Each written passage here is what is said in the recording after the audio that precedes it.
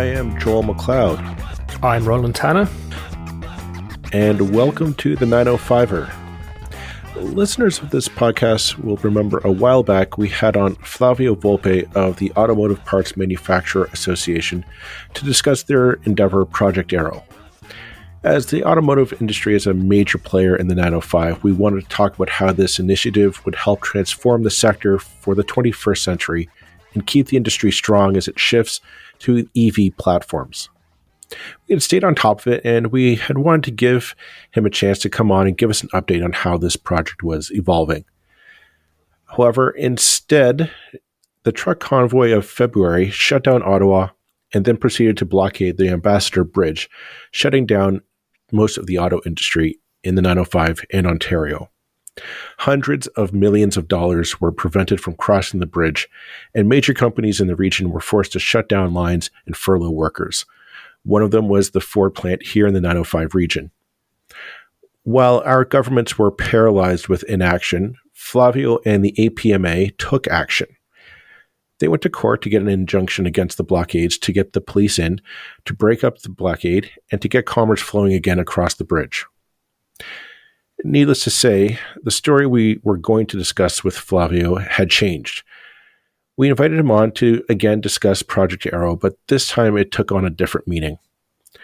We wanted to ask, what is the mood in the automotive industry on both sides of the border right now? What is Canada's reputation at the moment with our largest trading partner? What were the ripple effects throughout the industry because of the blockades? And has Project Arrow taken on new significance in light of this new dynamic? These were some of the questions we wanted to learn from Flavio, and we asked them on today's episode. Now, if you enjoy this podcast, we invite you to support us through our Patreon and Buy Me a Coffee accounts.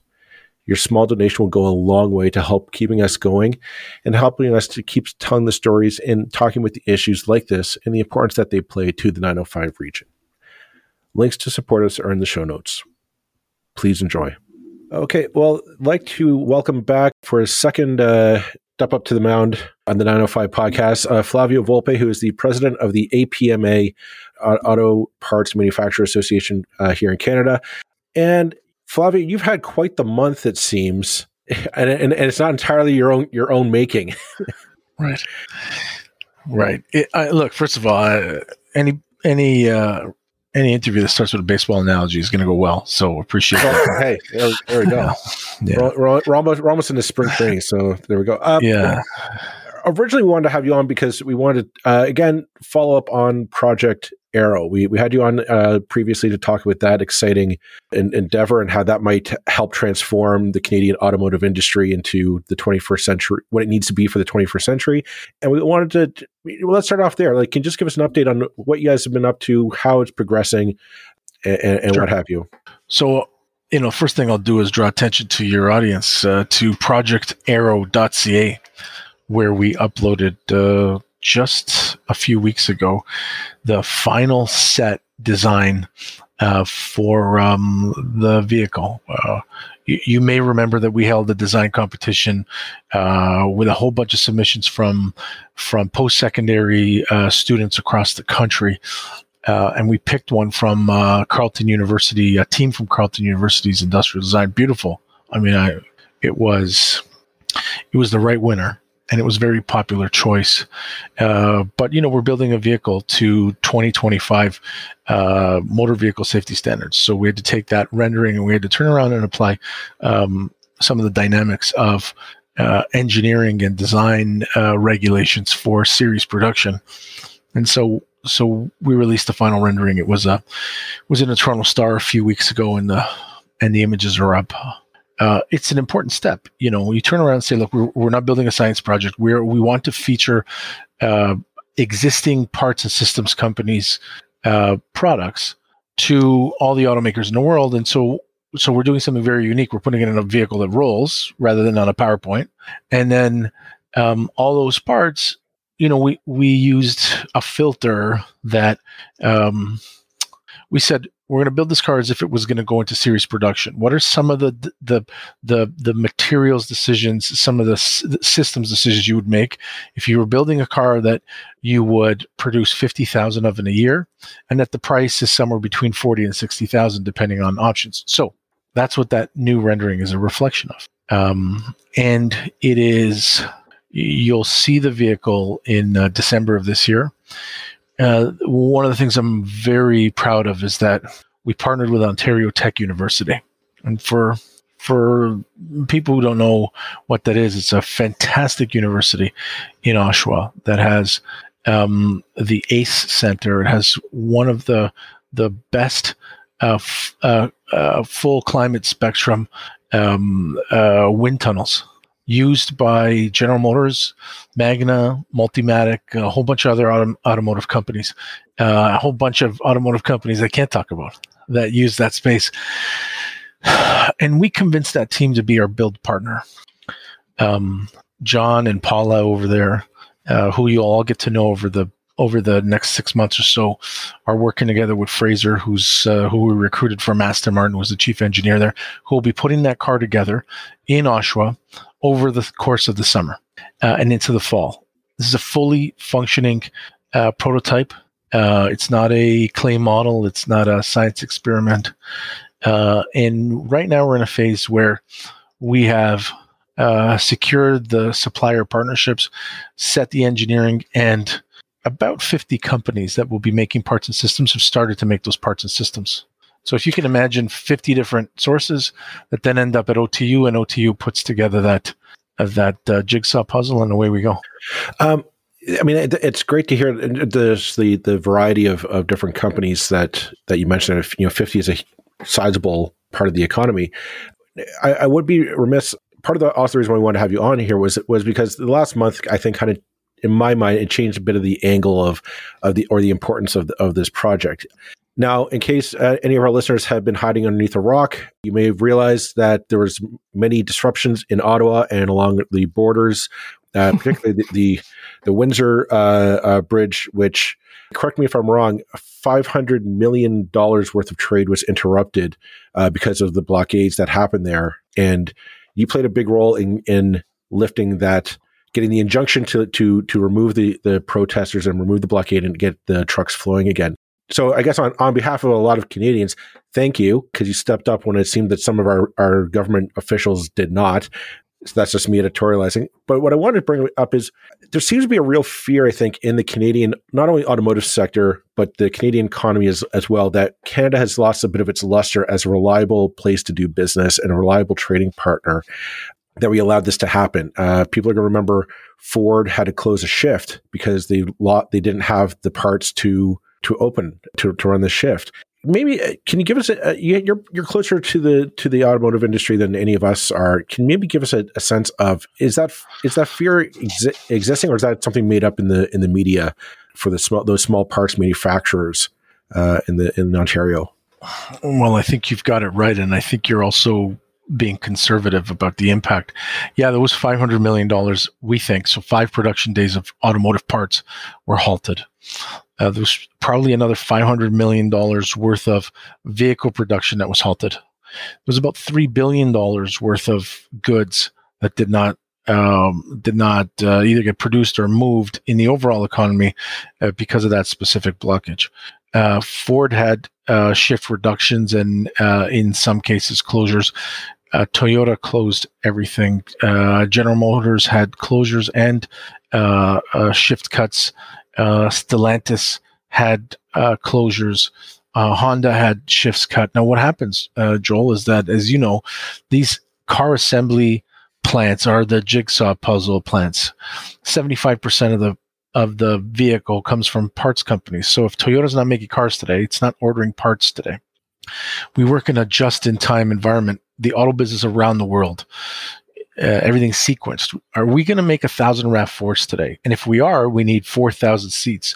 And if those 4,000 seats come from a company called Bushuku in Haldimand County, well, if they're not building the RAV4s, you're not making those seats and you're not stacking them. We don't warehouse. Maybe we work on a 24-hour inventory, but you can shut down the industry in a day. And I think in the case of the Windsor blockade, which, I mean, if I'm candid, really kind of pissed me off, was we've got about 30 people in pickup trucks. I saw Hyundai Tucson there, where guys getting interviewed saying he's a trucker. Well, where's your truck? The trucks that I know pick up $100 million worth of parts a day. And they shut that bridge down. I mean, in fairness to Windsor Police Services, put them in a real weird position. It's, you're there to serve and protect. And we don't know, what these people were capable of doing. So they're keeping the peace, the police, while they're looking for direction. In that looking for direction, those people knew exactly what they were doing. What they were doing was trying to shut down production. 140,000 people on this side of that bridge work in automotive, and they were absolutely affected. They either were temporarily furloughed, or they lost hours over the course of a week, and exactly the same amount on the other side. There was a Toyota plant shut down in Kentucky. There was a series of Big Three, Detroit 3 plants shut down in Michigan, Indiana, Ohio. And it goes to the point of what you're saying. In a just-in-time world where a border, which is important, a border runs between Ontario, Quebec, and Michigan, New York, Pennsylvania, Ohio, Indiana, Illinois. Can we be a reliable partner? Now, we have been for the last 120 years, and that border, that bridge and that border did get shut on 9/11, but that was a country through a national security event shut down, and so I go back and forth to Washington all the time. I haven't dared to show my face in the last 2 weeks, but I'm going to have to go back there, and I'll probably go next week. And I say to people that the challenge will be to explain that was a case study and not a cancer. What did we learn? We learned that 30 people with pickup trucks can shut down a border, and that they can paralyze the police force, because the police force is not the guarantor of international trade, they're guarantor of peace. But also a private sector group like ours, supported by the vehicle manufacturers, could go to the judicial system, get clarity on what those damages are and what the emergency is, and give that clarity to the police force to clear that. Is it a cancer? That's a question we all kind of need to ask here. If we don't have a good answer on that, then the next time Toyota, Honda, General Motors, Ford, Chrysler have to go to head office and say, Stellantis, go to head office and say, Ontario is a great place to make cars. Head office is going to say, explain to me if those cars can get over that border. De-risk that argument for me. And we better have a good answer. Honestly, I'm not sure what it is right now. We can't ask you to sort of comment on party political stuff, because you work with government, and whichever government's in power, you're going to work with them. Yep. However, I mean, we're in a strange position these days where what used to always be considered, or what always used to brand itself as the party of business, contains within it people who were openly either supportive or very sympathetic to these demonstrations. What do you? I mean, I'm trying to ask you this in a way that's reasonable for you to answer. Yeah, I mean, what kind of message does this send? And I guess the message is kind of obvious, but how do we counter this and get the party of so-called business back to being a party of so-called business? The problem with that party, and Roland, I appreciate that you worry about my sensitivity here, but I'll tell you, I'll be rather candid. I'm not terribly sensitive about these things. There's a picture on my wall here of me with Stephen Harper with a warm note from him. There's one with me with Justin Trudeau, and I worked with Kathleen Wynne, and I worked with Doug Ford. The role of the official opposition at either level of government is to be a credible government in waiting. And what that does for the service of Canadian society or Ontario society or Quebec society is it causes for the government to pause and think closely about what it's going to do next, especially in a minority government, how it responds to emergencies, what it's responsible for, how it communicates its priorities to citizens. When you have a leaderless party right now, as we do with the Conservatives, and you have, I think to some degree, some shameless leadership candidates who stoked the fire in an effort to sign up members so that they could win a leadership for a party that couldn't possibly win an election with you at the helm, we had kind of a perfect storm where, we had people who were hobnobbing with illegal blockaders and protesters, while the government was contemplating the first use ever of this emergency act, when what I think normal people expect, Canadians expect, would be for that government in waiting to be taking the government to task on. Why did you take so long to respond? What calculations were you making? Explain to me if elected government officials don't command the police force, which is not what we do in this country, okay, then what influence do you have on whether the police enforce the law? Why does a private sector party have to go seek an injunction in court to give clarity to a police force? And I'm telling you that I think that we might have had different answers in Ottawa, or we would have had earlier answers. And the problem with the grandstanding bullshit that we've seen from some conservative candidates for leadership or the interim leader is that they didn't hold the government to task. And in times of emergency in this country, we have a history of rallying around each other at a common cause. What they did was they platformed an illegitimate cause, which is the cause to block highways and siege cities, even if the protest and the positions are legitimate. Hey, listen, people feel very strongly sometimes about things that are very contrary to others. Great, go on Parliament Hill, protest, do anything like civil disobedience, civil disruption. Yes, okay, but what we saw was somebody platforming the type of illegal activity that then caused for a $3 billion loss and a mark on our reputation in Windsor, and it's unacceptable. I'll just bring everybody's attention back to the March 2020, April 2020, when we all thought the world was falling apart, and in fact, the world was falling apart. Every single country in the world rallied to the same point of like, we don't know how to deal with this, shut everything down while we figure it out. The Conservative Premier of Ontario was working closely with the Liberal Prime Minister of Canada, and his buddy was the Deputy Prime Minister, and they talked about that openly. The auto industry pivoted and said, we'll make the PPEs and the ventilators you need. Don't worry about purchase orders.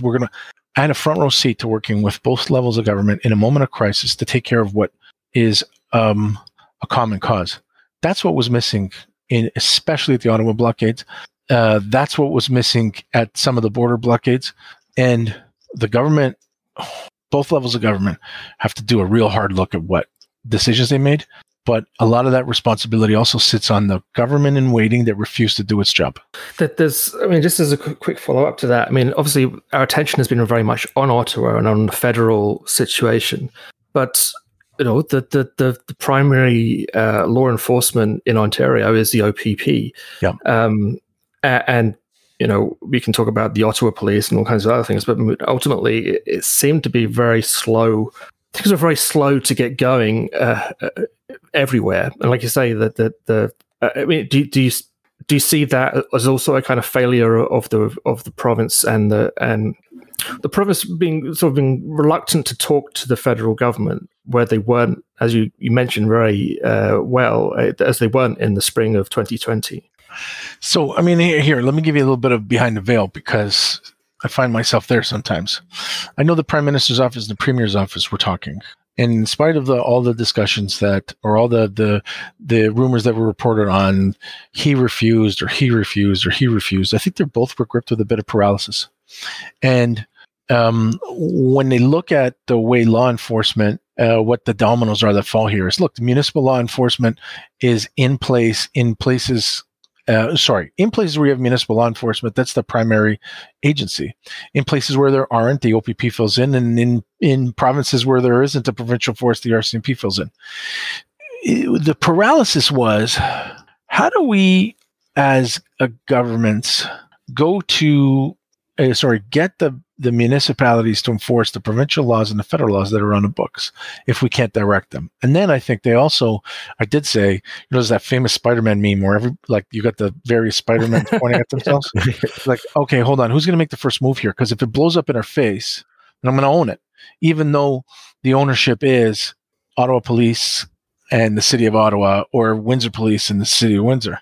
I think that there were failures both at the province and the federal government of failing to understand that regular people don't understand jurisdiction. They don't care about jurisdiction. They may respect the law, but they'll say, look, I bet you if the premier said, go get it done, or the prime minister said, go get it done, it would have gotten done.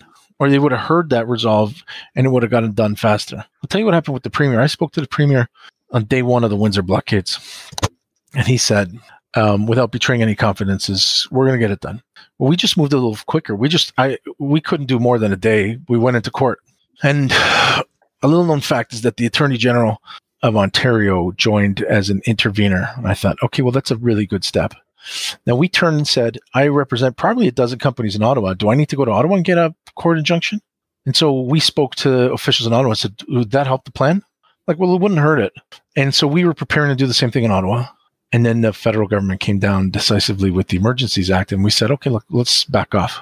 I think in Ottawa, normal people, Joel, said, how do we get 2 weeks of that before we did it? And I don't know what the answer is because I'm asking the same questions. I wanted to bring it back to the private sector. And I have two questions about that because we're now dealing with the aftermath of a month of paralysis in the province. You're closer to these major players, Ford, Toyota, GM, Stellantis, et cetera, in the province than any of us. Can you tell us maybe what's their viewpoint now of Ontario? And, I'll throw in Quebec and BC in there as well. I know they have some players, some manufacturing in there as well. What's their view on us right now? Are they confident that they're making the right investment? Or are they starting to get some cold feet and wondering about pulling out any major investments down the line? Somewhere in the middle. I'll tell you, no one's going to pull out an investment that's currently, if you have a $2 billion plant that's currently making 300,000 cars a year, that goes unchanged. But you're also not terribly confident with what you saw happen. Those companies, the most important people in those companies for us are the Canadians who run the Canadian divisions. So they're the biggest champions or the canaries in the mine for headquarters in Detroit or headquarters in Tokyo. I spent a good deal of time talking to those Canadians, especially, in addition to some of the people in those other two capitals. They've all expressed more or less the same thing that I have, which is got to keep your head down at head office for the next little while as we shake this out, as we do a proper analysis, a post-op of what happened, and can we explain it at head office as a case study? And there's a Canadian Vehicle Manufacturers Association led by a really great guy, Brian Kingston, who you've probably heard from. That's the three American companies. And then David Adams, who runs the global automakers in Canada. They have 14 members, 12 of which import cars here, but 2 manufacture here. Well, they both stepped up for that injunction as well, and they came in as interveners with us. And so they have the credit within their companies to be able to say to Tokyo and to Detroit, the Canadian entities of those automakers were able to effect a very quick enforcement of the law in Windsor, especially when you compare it to Ottawa. I think if we have the same kind of disruption in the U.S., and I think there's been some threats of it, if it happens in the U.S. as well, first of all, nobody wants it to happen. But if it does happen, or if in the post-op we start to draw parallels between this and the January 6th insurrection in Washington, with a little bit of distance in the rearview mirror, we'll be able to say, look, we're not immune to the craziness. Whatever happened in Ottawa, great, but we handled it in Windsor, and it shouldn't be too bad. But any investment that's hanging in the balance right now, I'm going to put a battery plant in Windsor or Detroit, and the answer has to come tomorrow. Guess what? It's going to Detroit. On that note, I want to kind of bring this conversation back full circle back to Project Arrow. Yeah. And I'm wondering, in light of the last month, has Project Arrow taken on a new meaning or new level of importance to prove to the world that Canada is where cars of the future are going, or should and ought to be made? I have a bias there and a certain conflict of interest. I'll take you back 2 months rather than 1 month. We'll go back 2 months and we'll say, I said the biggest existential threat that we had was President Joe Biden's Build Back Better bill included a clause that said, we'll give out $12,500 to any EV purchaser in the U.S. as long as they buy a car that was made, EV that was made in the U.S. And I said, well, we export 80% of the cars we make here. That'll kill us. We worked really hard to get them to drop that. And by the way, they didn't drop it. We worked really hard. In that month, I had 10 congressional or senatorial meeting with senators from auto states and congressional reps too, and trying to get them to understand how bad a policy this was for American automotive. You want to compete with China? Picture Canada as your right leg. You're not going to shoot yourself in the right leg and then go to a fight with China. Pull us in the tent. One senator from West Virginia, a Democrat, changed his voting intention. They dropped it. Are they going to come back to it? Probably. We're going to have to figure that part out. Hopefully they don't come back to it too soon because we've got this other stuff hanging overhead. But it raises the question, how does Canada respond? And a lot of proposals, including one of mine, which is, hey, by the way, we already have incentives here, federal ones. We have provincial ones everywhere but Ontario and Manitoba. Why don't we put together a matching program and then tell the Americans, we'll do the same thing for you? Or use the new USMCA as the filter. Look, if you follow the proposal of that tax credit, it's only 50% local sourcing. The USMCA is 75. Don't shoot yourself in the foot. Or does that also make it more important that we have a Canadian OEM or Canadian OEMs, cars made and produced in Canada, engineered and designed in Canada, sold to Canadians? That doesn't work in a normal world. We have to have U.S. market access. We have to make cars here because we don't have a big enough pull market. But it certainly does bolster the hope and the ideas of a Canadian automaker cluster, which is one of the key objectives of Project Arrow is, well, I'm not going to do any shortcuts. We're going to go right to to Canadian motor vehicle safety standards for 2025 model year. And my notebook is going to be available to those people like Roland who wants to build the Roland GTS or the Roland. That's a nice idea, isn't it? Although I wouldn't trust you with the design of it, but it's certainly the vision on it. Rolling in your Roland. That'd be your marketing pitch. Exactly.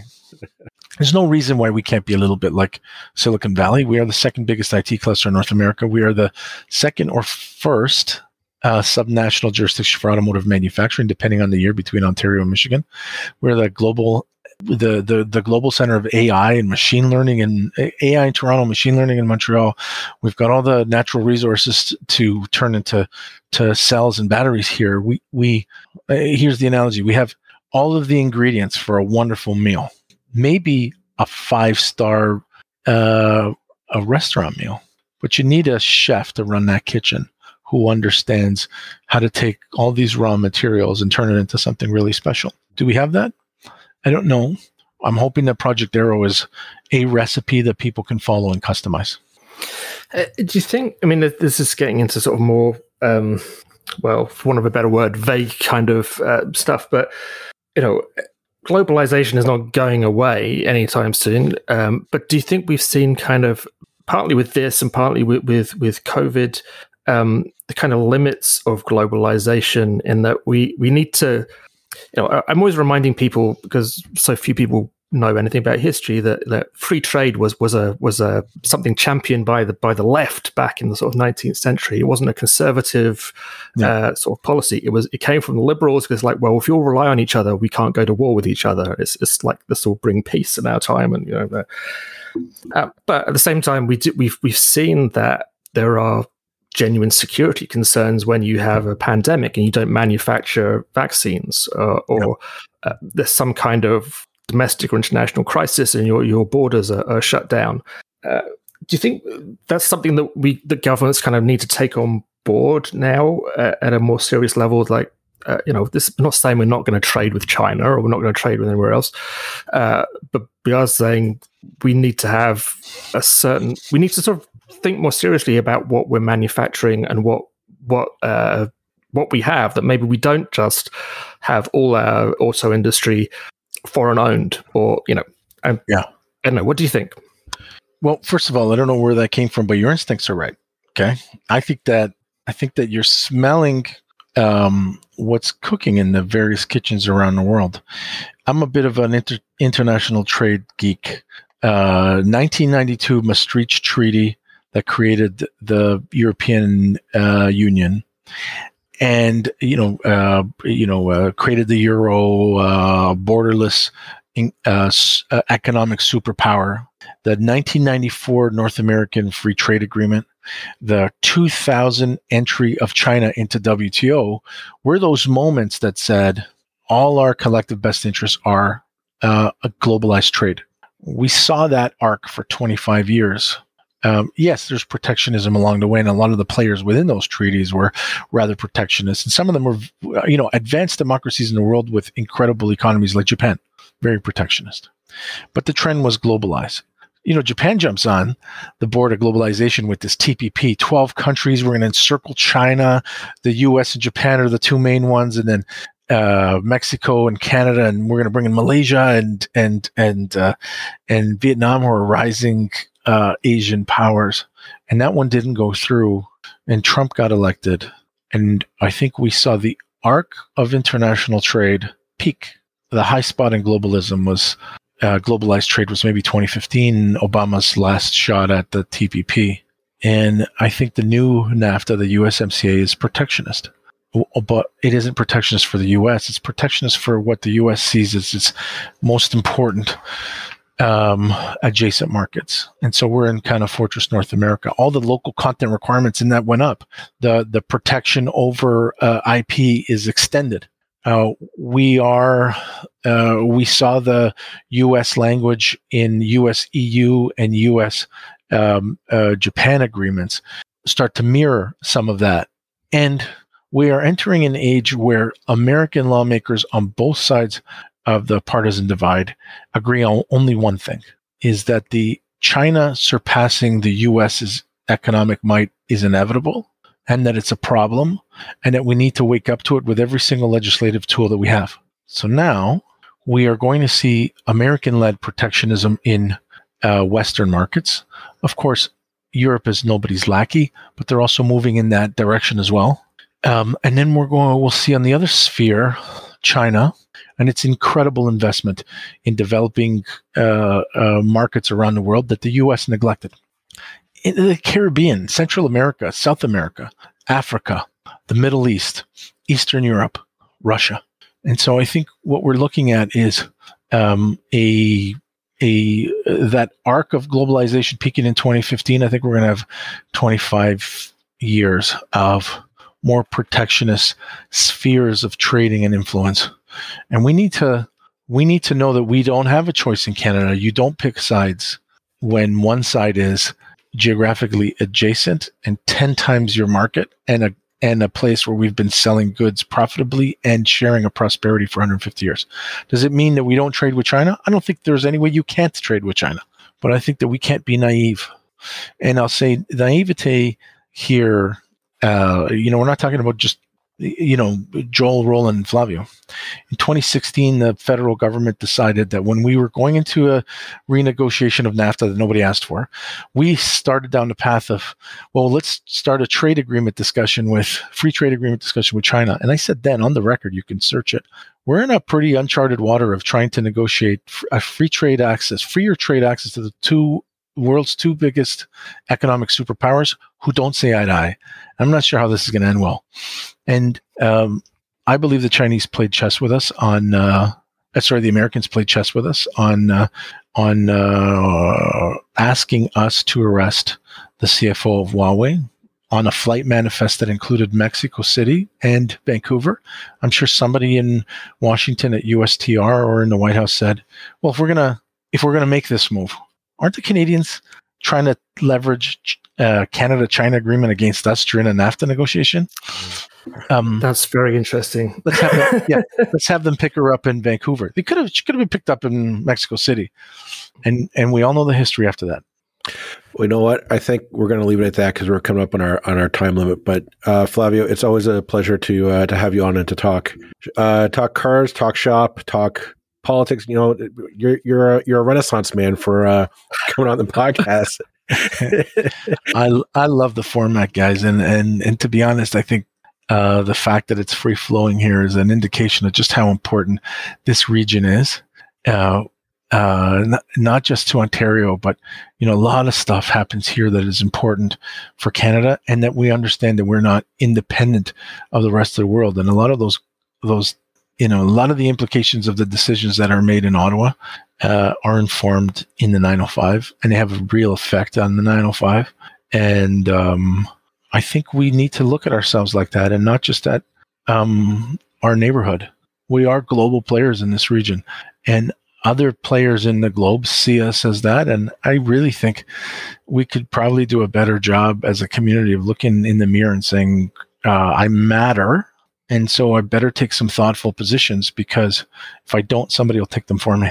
Thoughtful positions, I think, is, that's a good tattoo. How long is your arm? Yeah. Well, thanks so much, Flavio. Yeah, sure, guys. Thanks for having me.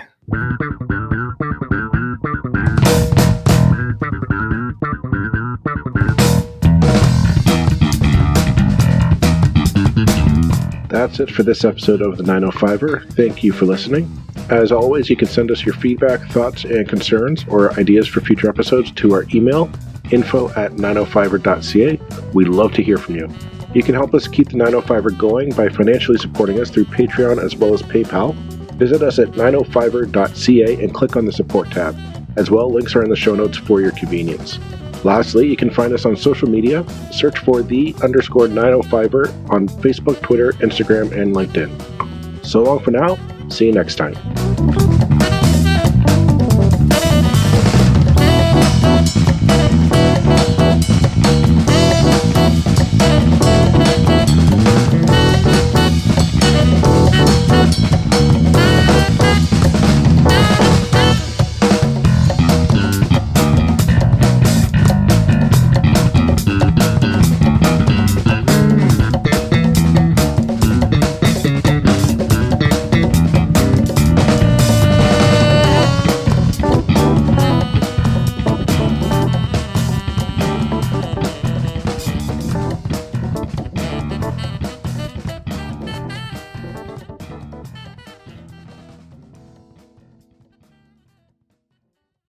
Hi, I'm Emily Roger, and I host a leadership show called The Boiling Point with my co-host, Dave Vale.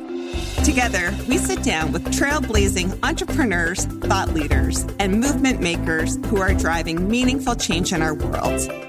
The show is all about exploring the lives and perspectives of leaders who are making a difference.